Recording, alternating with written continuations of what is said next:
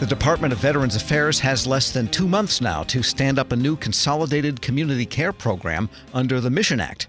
They've got till June 6th. At least some lawmakers and veteran service organizations say VA is not ready, and they're urging the department to delay the rollout of the new program. But VA itself so far has expressed nothing but confidence. We get the latest from Federal News Network's Nicola Grisco. The Department of Veterans Affairs might be sick of saying it, but it says over and over it'll be ready by the June 6 deadline to implement the VA Mission Act. That's Congress's signature veterans legislation that directs VA to consolidate its 7 current disparate community programs into one. Senator Johnny Isakson is the chairman of the Veterans Affairs Committee.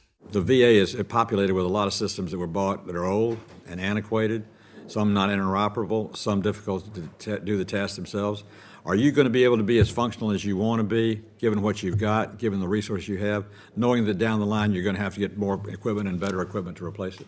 But VA went back to the Hill to assure the Senate this time it'll be ready by June to implement the new program. Richard Stone is the acting Undersecretary for Health at VA. The automated systems to run community care require 11 different software systems, 10 of which we've got in the field today. The 11th, the decision support tool, sort of brings them all together.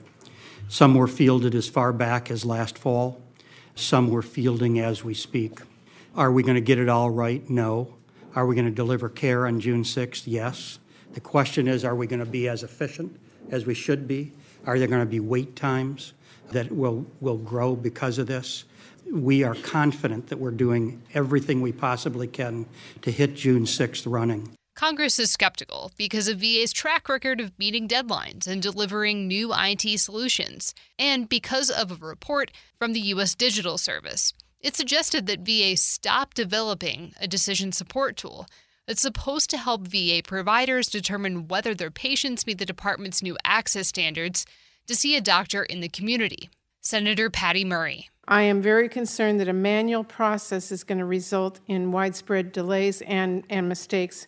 Yet the U.S. Digital Service found some serious flaws in VA's development of the decision support tool, including that the VA did not even begin actively developing it until January. That is 6 months after the Mission Act was signed. USDS actually recommended scrapping the current decision support tool and making a different approach to address the most complicated eligibility criteria first. And they recommended ensuring veterans can see their eligibility themselves and for VA to create a process to resolve those disagreements. Time is running out before the community care program is set to launch, and I wanted to ask you if you have fully implemented all of the U.S.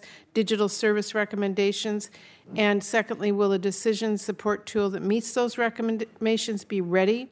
VA says it stands firm in its belief the decision support tool will be ready too. Cameron Matthews is the Deputy Undersecretary for Health for Community Care at the Veterans Health Administration. Here she is with Senator Murray.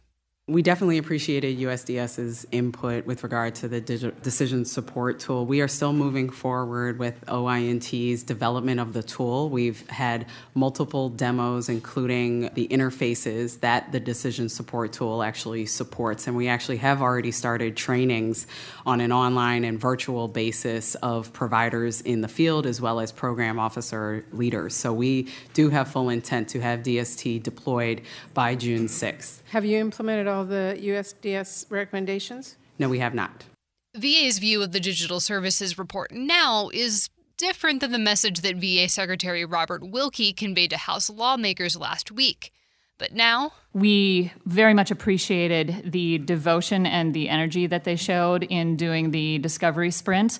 In a short 2 weeks' time, it is difficult to understand some of the complexities in our IT system. They brought a lot of expertise to the table that needed further discussion with our IT individuals. That has taken place, and we have learned and grown from the report. We have worked in collaboration with them to make sure that the tool we're delivering on June 6th is excellent and does save providers time, such that providers, as we sit here and engage with veterans, that we have more time to focus on the veteran in front of us. That was Jennifer McDonald. She's the VA Mission Act lead for the department.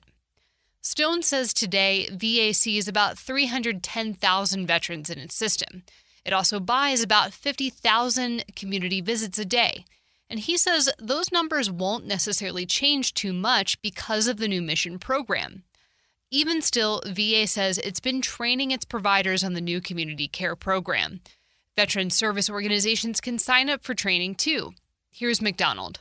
Any change at this scale in a system our size must be taken seriously. And at the core of our approach to the Mission Act is, of course, veteran centricity, but also the thought about our providers and our employees undertaking this change. We want to make sure that they not only have the tools in their hand that they need to implement this, but that they have the knowledge and the awareness of the why we're doing this, that this is a new era of veteran empowerment, that they are able to sit down with a veteran one-to-one, as we do as physicians, and say to that veteran, I am able to help you make a choice that's in your best medical interest. We've started communicating on that front.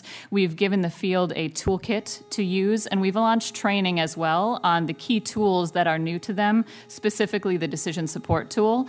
So in just this past month and accelerating over the next couple of months through and beyond June 6th, Senator, we will continue that campaign. At one point, VA facilities across the board had scored a 59 out of 100 on their level of preparedness for implementing the VA Mission Act. That score concerned some members of the Senate VA committee, but the department says that number is a nationwide average, and it's going up every day. At least one veteran service organization, though, is more skeptical. The Disabled American Veterans Organization says VA isn't ready now and probably won't be ready in the next 2 months. DAV says it continues to meet with VA about its progress in implementing the Mission Act, and the department is light on details.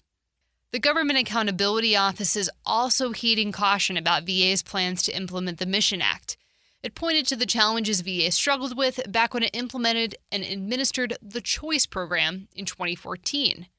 Some members of Congress are more skeptical than others, but the bottom line, if VA needs more time or help, Congress wants to hear about it sooner rather than later. Senate Veterans Affairs Committee ranking member John Tester.